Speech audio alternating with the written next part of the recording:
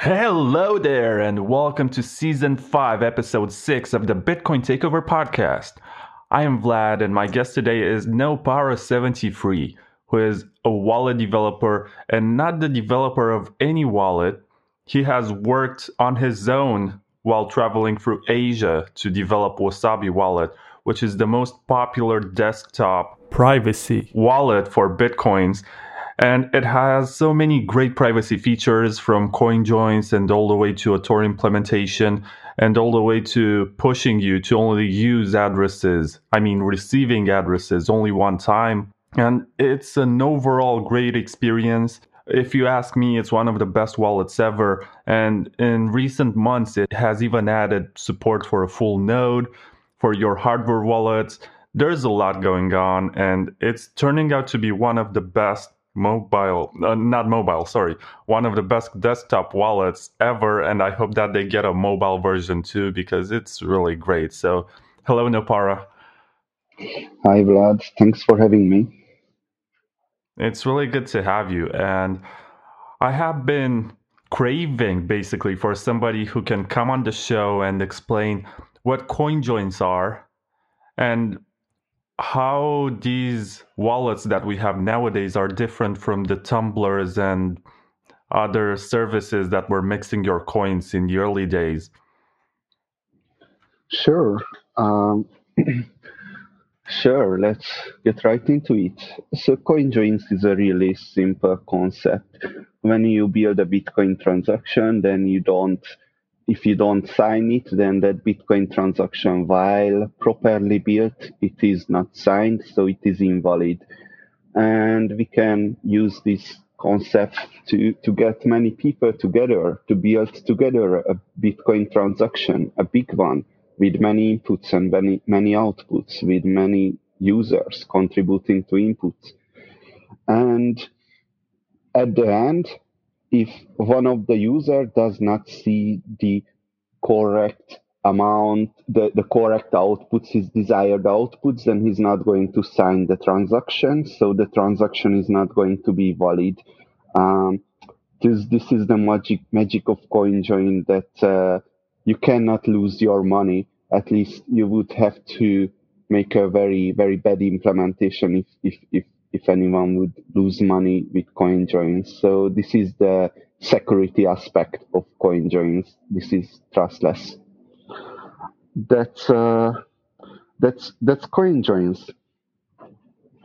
Privacy things are more nuanced and complex there, but I'm not sure we want to go into that because we mainly want to talk about pay to endpoint here, right? Which is a special kind of coin join where both the receiver and the sender of the transactions participate. Both the receiver and the sender of the payment participate in the same transaction, which results in interesting properties which I don't think anyone uh, knows exactly that what it results in, but there are but the ideas there seems very promising. For example, such transaction look like just a regular Bitcoin transaction, and that can throw off blockchain analysis. I mean, that's really interesting because, as far as I could read, the first ever Bitcoin client created by Satoshi Nakamoto had this feature to send your coins to another IP address, and the other person had to be online at the same time and could receive the coins without generating an address. But as time went by, the feature has been removed, and pay to endpoint is somewhat similar to that concept because it's direct, it's truly peer to peer. Yeah, so let me see.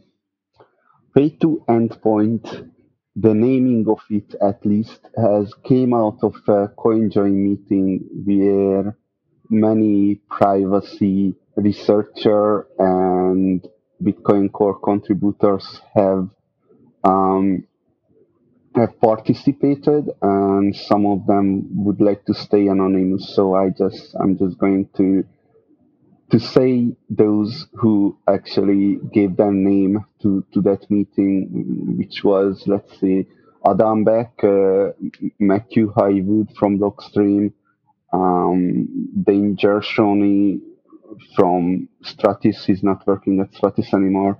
Who has Adam Gibson, join market, and a couple of other people.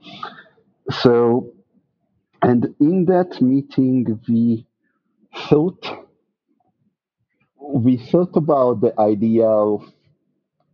I wrote a blog post a while ago, which is called Clusterfuck Wallet, um, where the idea was that we could make many kind of different transactions and that could throw off blockchain analysis. And I wrote that blog post based on a presentation of Adam Gibson, where one of the idea was that what if the receiver puts some UTXOs into the transaction too, and what would happen there? Now the now we know that there was a feature Satoshi implemented back then, which was called pay to IP. So you could give an IP address to someone else, and then you could negotiate the transaction with them, that what kind of transactions you want to build. And well, we would have called this sort of thing what we came up with pay to IP, but that wouldn't be a very correct name because we didn't want to constrain to pay to IP to IP addresses, because you could give uh, domain, just a web address. Like, okay, I don't have to give an example of what a address is, and also a onion domain. So the generalization of the IP is endpoint, so it become pay to endpoint. And the scheme that looked the most promising that could be achieved with this pay to endpoint concept, where the receiver and the sender builds up a connection with each other, is called pay join. We did not call it pay join back then. We called it the sender receiver scheme, which is a terrible name because it doesn't. No, it just sounds lame. After that, Mr. Basta from Basta Bit wrote a bit, between improvement proposal, where he called it Basta Pay. And then later, Adam Gibson implemented it to join market, and he called it Pay Join. And then the Pay Join name seemed to stick. So that's the story with the naming there. Oh yeah, and there was another other side talk there that the samurai guys said they came up with this idea before in their internal conversations, and they gonna call it Kahoot, uh, or Stowaway. Yeah, Stowaway. Okay, so they did, and yeah, this is actually pretty interesting. So they did implement PayJoin uh, after that. One of the first ones who implemented it. But they implemented it in a way where you have to show QR codes to another person in the wallet, and you have to show it multiple times. So that's how the transmission of data is going. So for me, this does not. This is pay join, but this is not pay to endpoint, because you don't show the QR code to establish a connection between the receiver and sender, which would be classified as pay to endpoint. But the QR code is actually the transmission protocol and back and forth. So that's why it would be pay join. Although you could make the case that showing each other QR codes that would classify as pay to endpoint is just another other method. Anyway, not important. So the thing with pay to endpoint that it has much larger potential than pay join, because with pay to endpoint you could do a lot more things. For example, you could do merge avoidance, meaning the sender gives you multiple Bitcoin addresses instead of just one Bitcoin address. So that would be neat too. Or knapsack mixing, where you would optimize the possible uh, number of subsets in the transaction, and that's how you would create your output amounts, or just simply trying to create equal amounts, or one of the most exciting thing about pay to endpoint would be to actually negotiate with the receiver that if you are going to send an on-chain transaction or a Lightning Network transaction, and the users of the wallet wouldn't even have to know about it, that oh, this was a Lightning transaction, or this was a on-chain Bitcoin transaction. So pretty cool things are possible here. And let me see, my concern, and it's not really a concern. My problem is with the current pay to endpoint implementations is that they are using Bitcoin URLs, which is fine and it's working. But I kind of have larger ambitions for it. So what I would like to see happening is that if I give you a Bitcoin address, then you can either send me the money, or some magic establishes a connection between me and you based on just that Bitcoin address. I think it's important to not ruin the existing user experience of the Bitcoin wallet. So you could just give Bitcoin addresses to each other like always, and that would be cool. That's not how it was implemented. So this Bitcoin URL stuff is already used in merchant scenarios when you are paying paying to a merchant, and that works perfectly. So I'm not I don't have problems with that in that way. Uh, and also I'm fully supporting, because well, finally a privacy feature is implemented that is not only uh, helps your privacy, but actually helps. So people say it helps everyone else's privacy. That's not really correct. There are still patterns there, but what would be more correct to say it helps more people's privacy. So I need to ask you about the main differences in terms of drawbacks between coin joins and pay to endpoint. Is any of them more efficient in terms of blockchain space and number of transactions necessary to reach privacy? It's a good question. I mean, pay to endpoint doesn't really provide much privacy for you, does it? It it provides some, but its goal isn't really to provide privacy. It's to trick blockchain analysis to make sure it has more of a accumulating effect on the whole network's fungibility than your personal privacy, because what happens on the blockchain is still like, even if they don't know that's a pay to endpoint transaction, they know that there are parties those are transacting. So it's not like you would hide in an anonymity set or something. It just makes it harder to interpret what exactly happened in the transaction.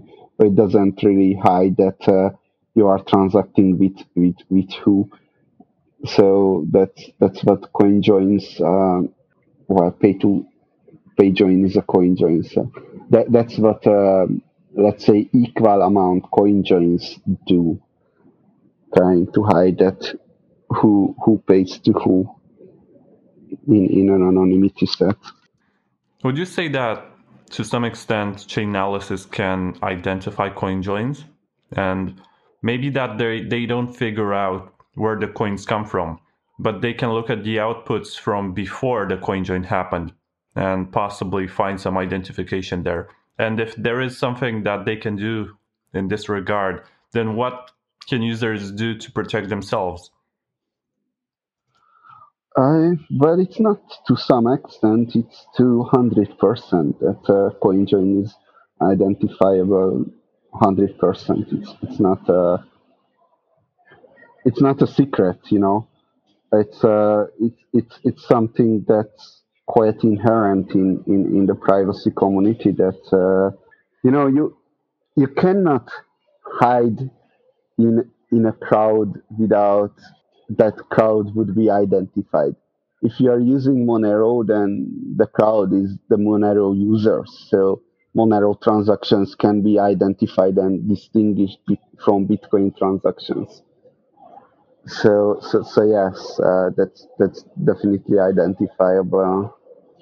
It's more like a social problem that if you don't want to tell me how much money you have, then you do coin joins, and that makes you a criminal because you don't want to tell everyone how much money you have. You know that's a strange logic there. Right. So would you say that right now Wasabi Wallet is in a situation where it is censorship resistant? Because we have seen along the years many CoinJoin and Tumblr implementations that were actually centralized and had a company coordinating the whole operation, being shut down by government agencies or just closing down for various reasons. How is Yeah, Wasabi more resistant to this kind of situation? it isn't at all. Like it wasn't a design goal to build something that's censorship resistant. The design goal was privacy. It's hard enough to be at privacy than building something censorship resistant. So it's a gamble, right? So until they let us protect other people's privacy, we can go on, and otherwise don't. But but again, like things like, let's say, join market, well, it's more decentralized because it only needs a bulletin board as a server. But again, like it needs a bulletin board, which they are using for IRC. So if you shut down the IRC, then people don't find each other. So it's privacy in Bitcoin right now is not censorship resistant. Monero, Zcash, these would be altcoins would be a good way to put a good examples what they are censorship resistant, because that's the function of the blockchain to be censorship resistant. In fact, it's quite interesting the literature of trying to build an electronic money is it had three issues identified, and the three issues are how do you become how do you protect your privacy on the network level. So that's where the anonymity networks, Tor, Onions, Mixnets, I2P, that's where all these things are trying to make advances. The other issue is that how do you build money that's private. So and this is where the eCash, Chaumian eCash literature, research literature is building upon. Implementations are lacking behind because of course these are centralized systems, but we can take a lot of ideas from them. at least. And the third one is that how do you build the money that cannot be shut down, and that's what Bitcoin solved. Now, some altcoins are trying to bring together the privacy and the decentralization into one thing, one blockchain, and good luck for them. I don't think that's the way to go because that's not how human progress works. Human progress is building on top of pre-existing work up until the point where that mess that we created just so much worse than the new altcoins would be. That the new altcoins just take over slowly. So, oh yeah, so there was this three direction, and with Bitcoin we solved the decentralization. The eCash guys are trying to figure out the anonymity, the fungibility part of it, and protecting your privacy with different anonymity networks is something else too. And if we could bring these three together, that would be really cool. If we could bring these three together into Bitcoin, that would be really cool.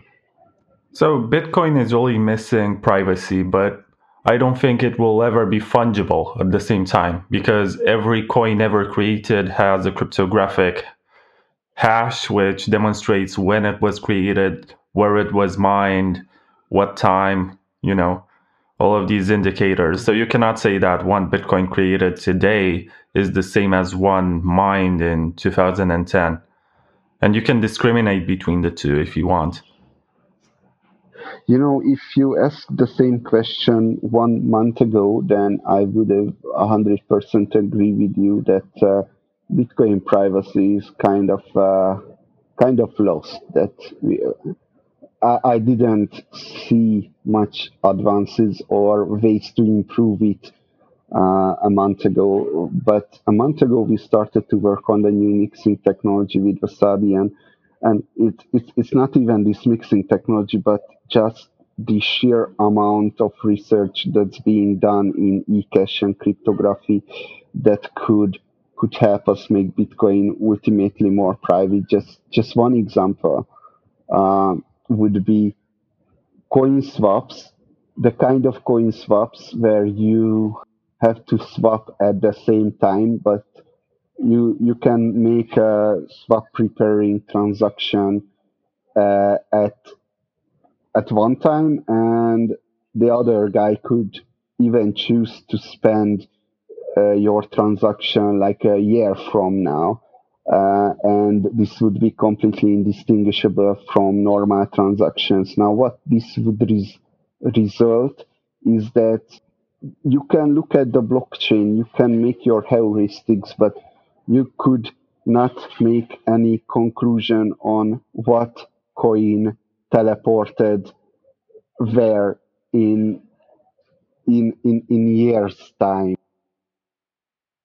That really does sound fascinating, and it can be useful to do this kind of swap that takes a year or more so that nobody can actually find the link between the two transactions that happen.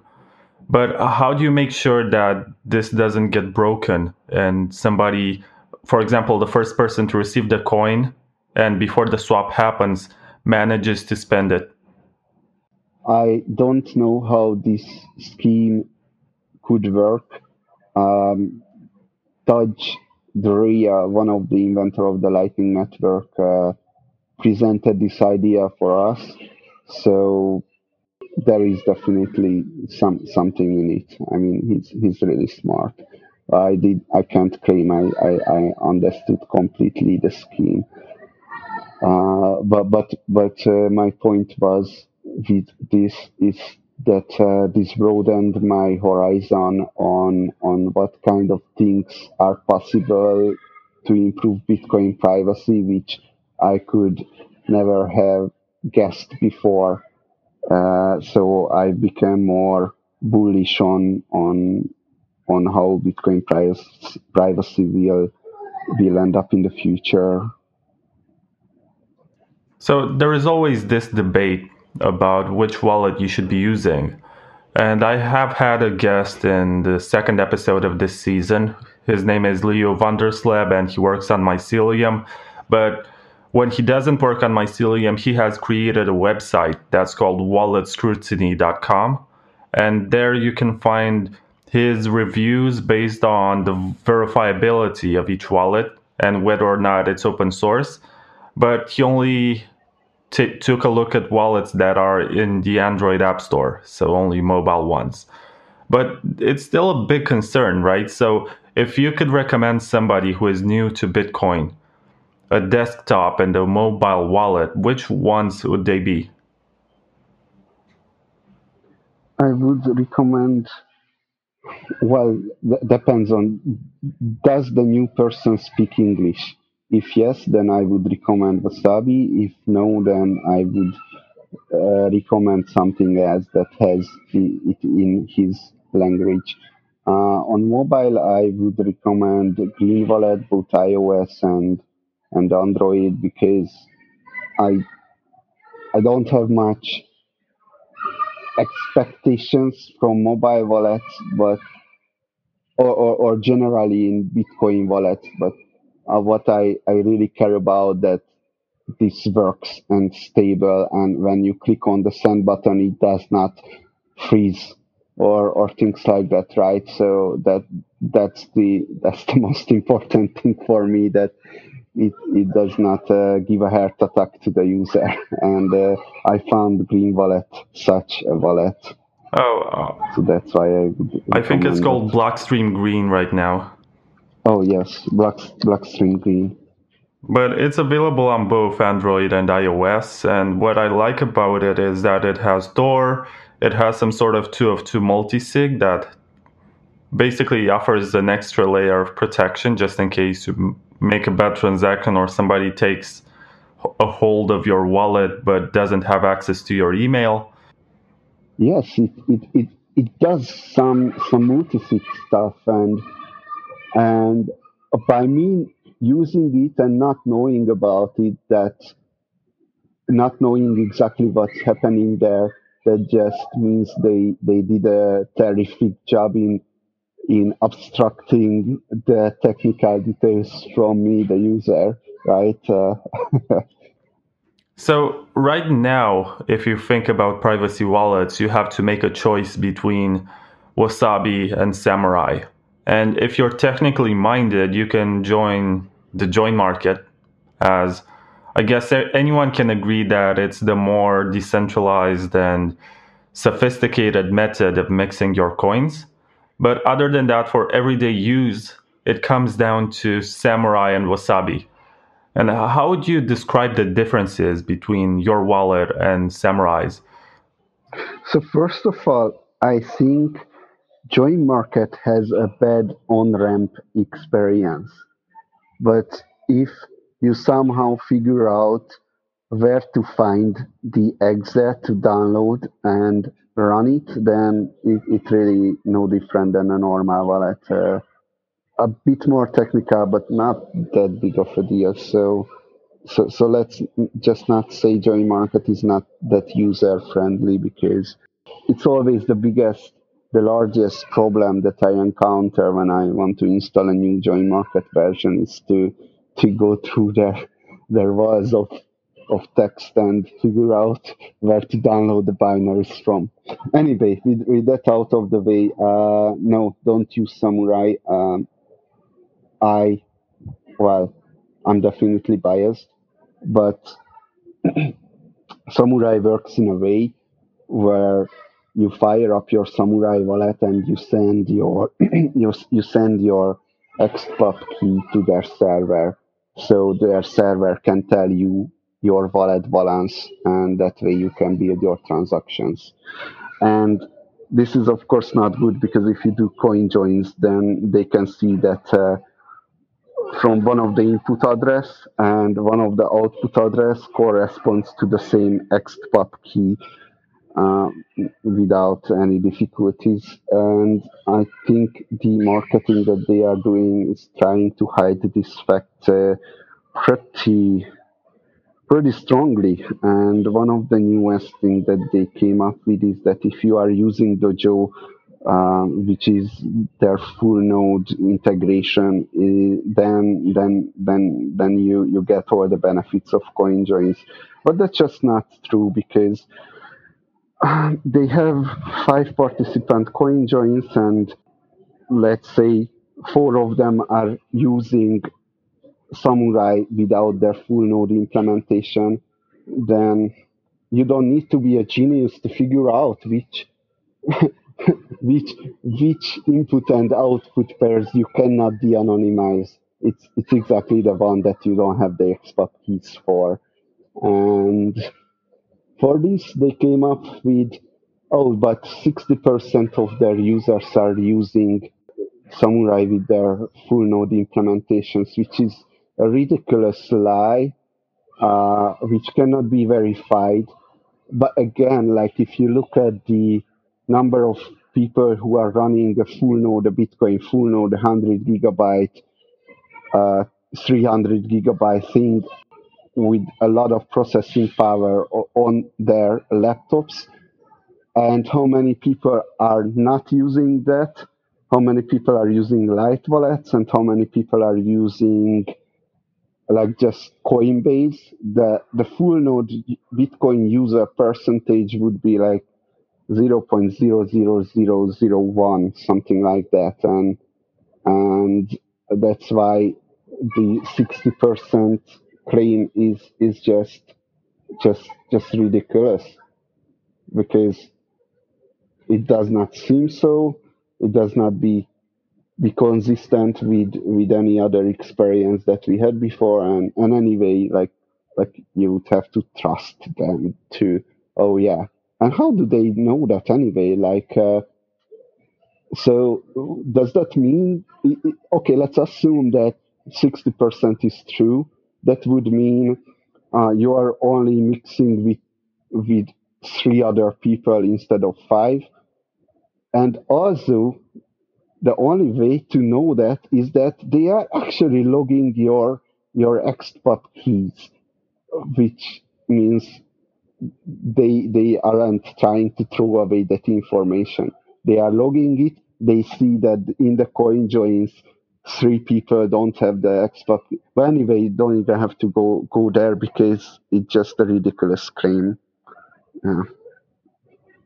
Yeah, sometimes the discussion on Twitter is that Wasabi Wallet is only for the rich coiners because getting into a coin join will require an amount of minimum zero point 0.1 BTC usually. Sometimes it's 0.09 something, but it rounds up in this interval.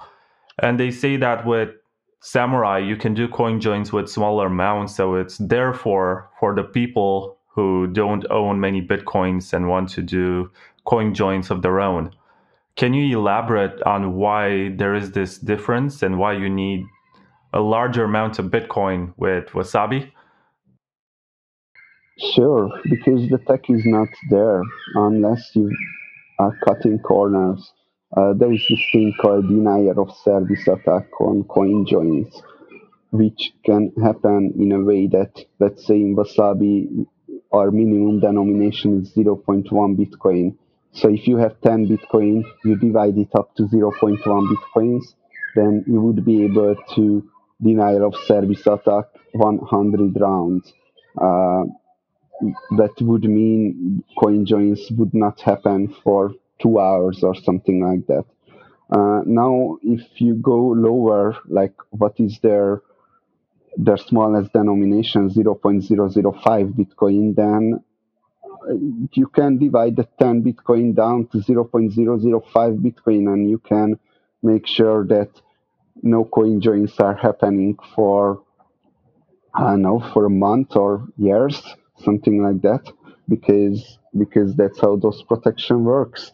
If an input misbehaves, then that input gets excluded from the next coin join round, and that's the DOS protection of these coin join services. So why they are doing that is because no one is denial of service attacking, so they get away with cutting corners here. There are other ideas how to fix the denial of service attacks, and in our next mixing technology, we are going to explore them properly so we can uh, we can make the minimum amount lower without actually compromising on security. And I'm cautiously optimistic that we will be able to do that. So that's quite a simple explanation, really. But Samurai has tried to make it more accessible, but it comes at the expense of risking to get more denial of service attacks. Is that in plain language what happens there? Yes. Okay.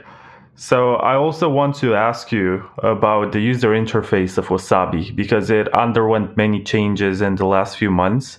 And where is it heading and what are you planning to add in the near future?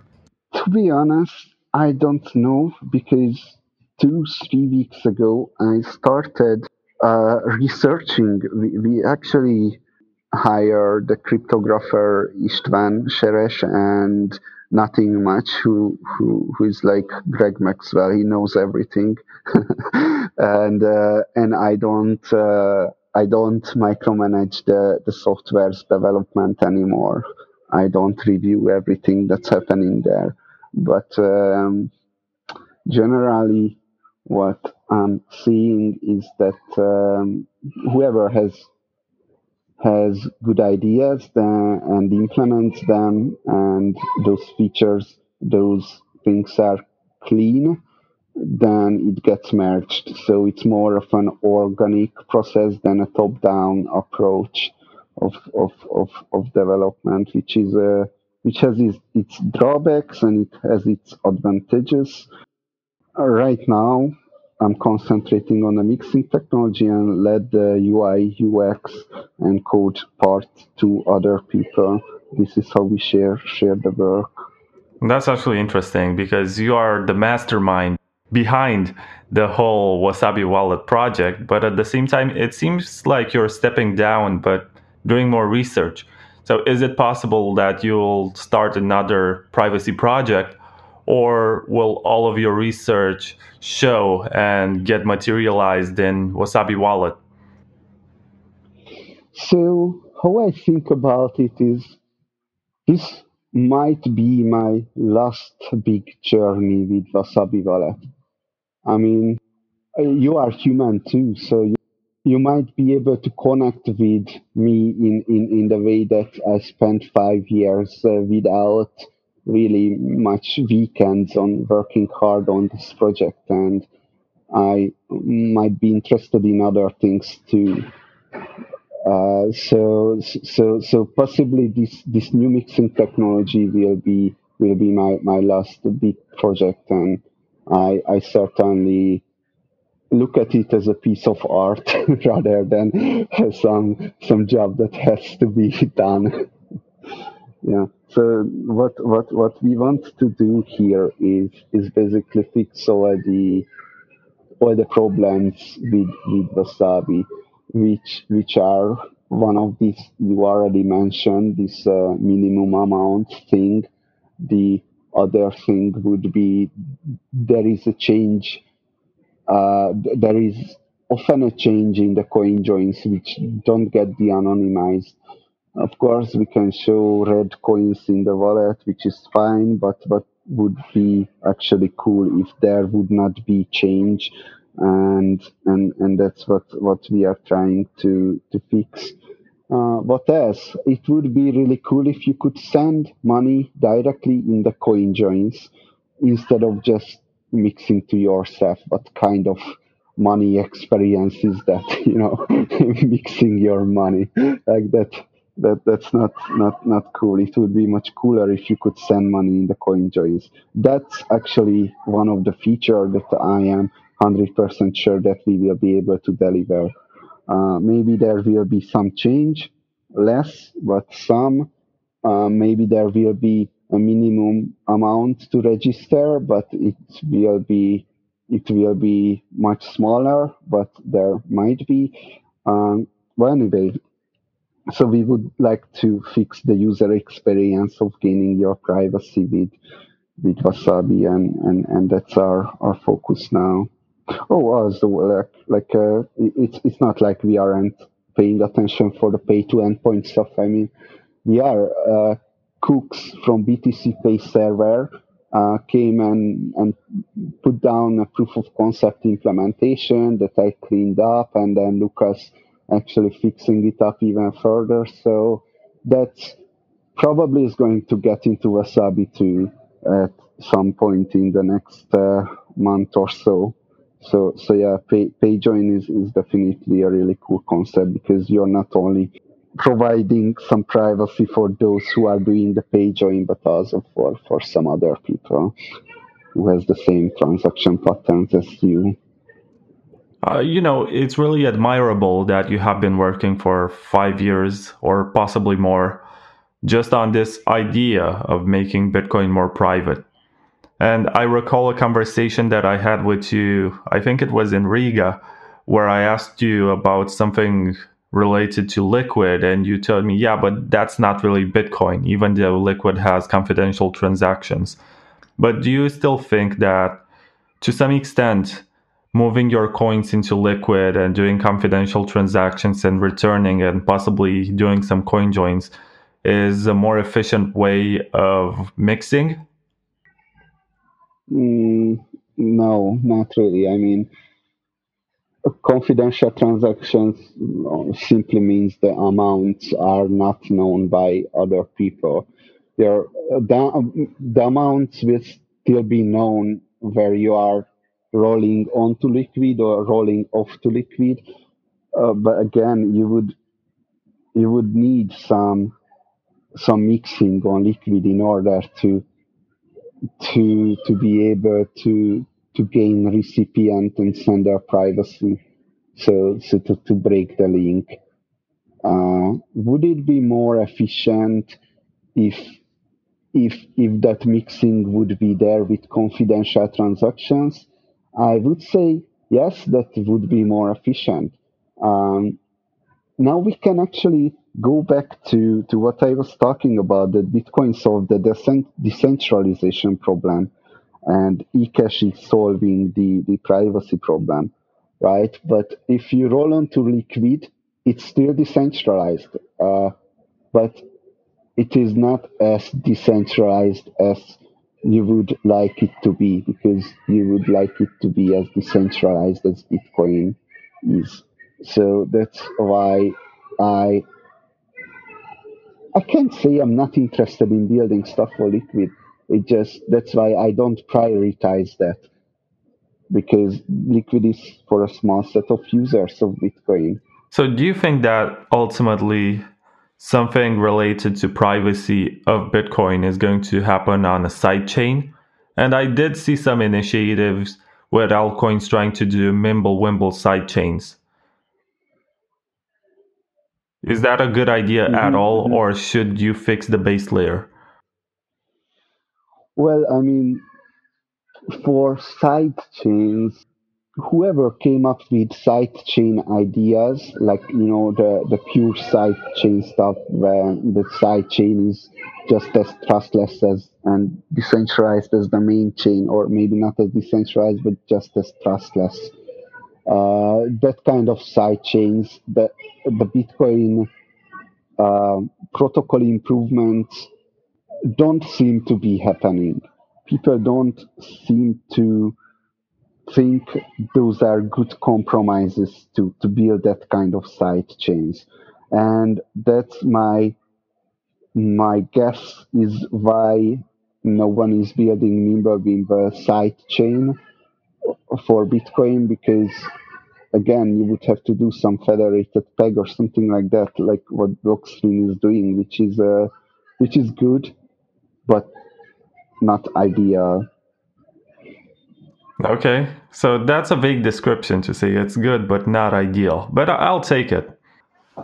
So I have a few closing questions about what Wasabi is doing because you have added support for hardware wallets, and I think that's very nice. I think it's a lot better to connect your ledger Yeah. to Wasabi than to connect your ledger to Ledger Live, which is like their panopticon. They can see every transaction, use their full nodes. It's not really the best design, but if you use it with Wasabi, you have network level privacy. You also get to do coin joins. Plus, you're much more in charge and you can run your own full node. Yes, definitely. If you use a hardware wallet with a Wasabi, then you gain network level privacy, and you are, of course, not exposing your XPubs to anyone. You also have coin control. The pain point here, why I was against implementing hardware wallets, but I had a brain fuck and I implemented it anyway, is that coin joins are not possible with hardware wallets. It's not an inherently impossible thing. It is definitely possible, but I don't want to make hardware wallets implement stuff until our CoinJoin implementation is actually final, because that's when we know that when to implement what exactly to implement into hardware wallets. Right? We are doing a new research into CoinJoins, and I believe that will be the end all of CoinJoins. So you will not be able to come up with a better protocol than that, except if you would want to decentralize it, which is good luck for you. I hope you succeed. But the point is that from a privacy point of view, you won't have a better CoinJoin implementation than what we are trying to research now. And after that is implemented, then be we will finally be able to go to the hardware wallet guys and and push them into implement what we need for their hardware wallets to be able to do coin joins. Yeah, Yeah, that's that's the ambitious to plan. allow anyone to do coin joins from the hardware wallet. But let me ask you something else, and I get back to pay join or pay to endpoint, whatever. Actually, that's the whole point because Samson Mao has tweeted that the concept of coin joins has a taint, and Chainalysis companies and governments think of it as something bad, and that's why it's better to call pay join pay to endpoint. Do you have any opinion on that? Yes. So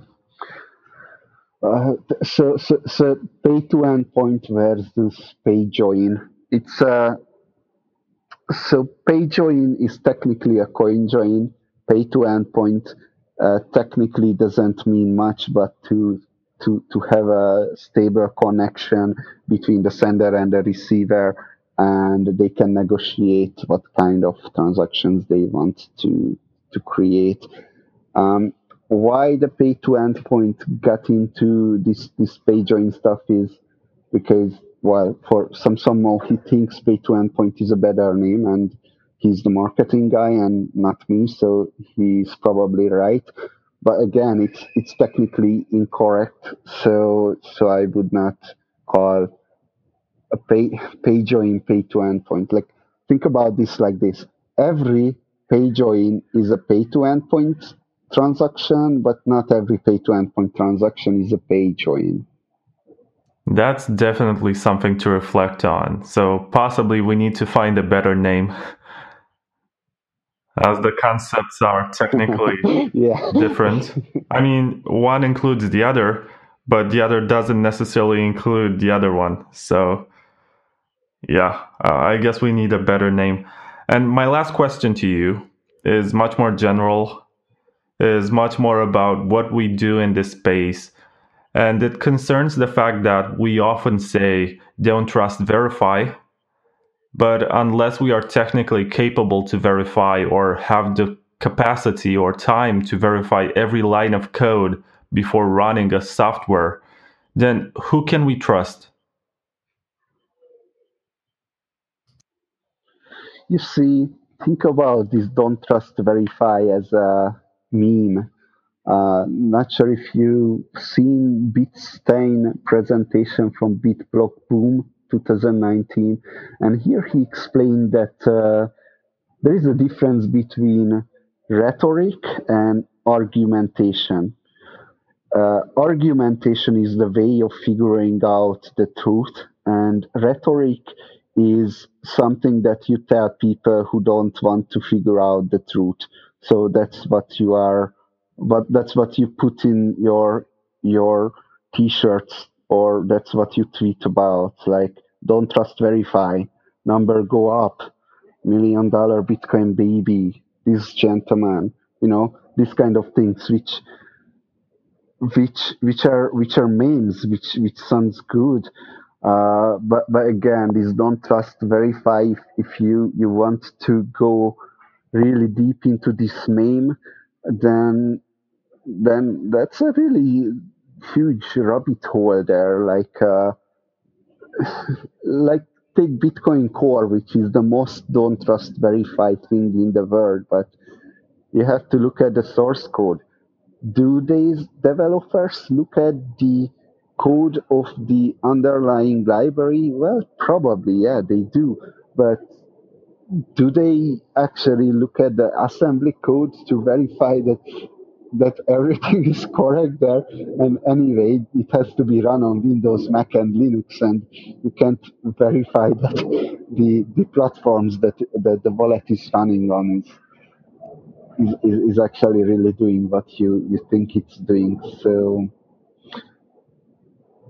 where I would say where the sweet spot is that if the product is open source, then that's a pretty good sign that's something that the developers want you to actually know what's happening on their wallet as you are using that. Now you can go, of course, deeper with reproducible builds. I don't know, like it's a meme that could be a good title of a research, that what does it really mean to don't trust, verify, because it means a lot of things. And someone could research all the different possible things that it means. Right. So referring to Bitstein, and that's Michael Goldstein's presentation from BitBlock Boom. I think he referenced Schopenhauer's work, The Art of Controversy, where he tells the difference between dialectics and what was the other one? So dialectics is debating, and rhetoric, which is just memes, just a few short phrases that you tell somebody when you want to quickly escape an argument. Yes, he made me feel like Lamb in between a bunch of wolves on Twitter. I mean, I actually really had no idea that he said so many things that maybe for you it seems obvious, but I was like, oh boy, what's happening here? There is a whole other dimension of thinking that I did not even know about. Yeah, I mean, Twitter as a medium is limited, so you can only write 280 or something characters in one tweet, and you won't find anyone to explain all of their thoughts in tweets. So there has to be some sort of limitation, or they have to self-censor to some extent when they express their thoughts. So I can understand that tweeting and posting online memes and stuff is rhetoric, because you say something to the public and possibly they're going to find their own interpretation of what you said. But if you really want people to understand what you're doing, then you need to write long blog posts, you need to write articles and books and stuff that actually explains and advances science, because otherwise we just get stuck in this endless loop of people just making fun of stuff. And I don't think that's very... Yeah, I don't think it's productive, right. but it saves you time sometimes when you don't have to explain everything. You just... You go Satoshi and say, if you... How does it go? I don't have to explain it to you. Sorry, that's the end of it. But if you don't believe me and don't trust me, I don't have enough time. For... Anyway, it's like that. Sometimes you Yeah. just get tired and you either write something short that people can read and get some idea from it, or you spend your life explaining yourself to other people without doing anything productive for yourself. Yeah, that's well said. So thank you very much, Nopara. I think your input is invaluable in this space. You have put a lot of work into this privacy project, and I hope it comes to fruition in the way that you want and expect, because I can't think of anything in this world that is worth 5 years of hard work. And most of the times you didn't even get paid for it. It was just you on your time, just working on this Bitcoin project. Yeah, thank you, Rod. It was fun, and I definitely got everything out of Wasabi what I was hoping for. I was just hoping for to build something that has people's privacy, and I think that goal has been reached a long time ago. So yeah, new things are on the horizon. Thank you, Vlad. Thank you for having me.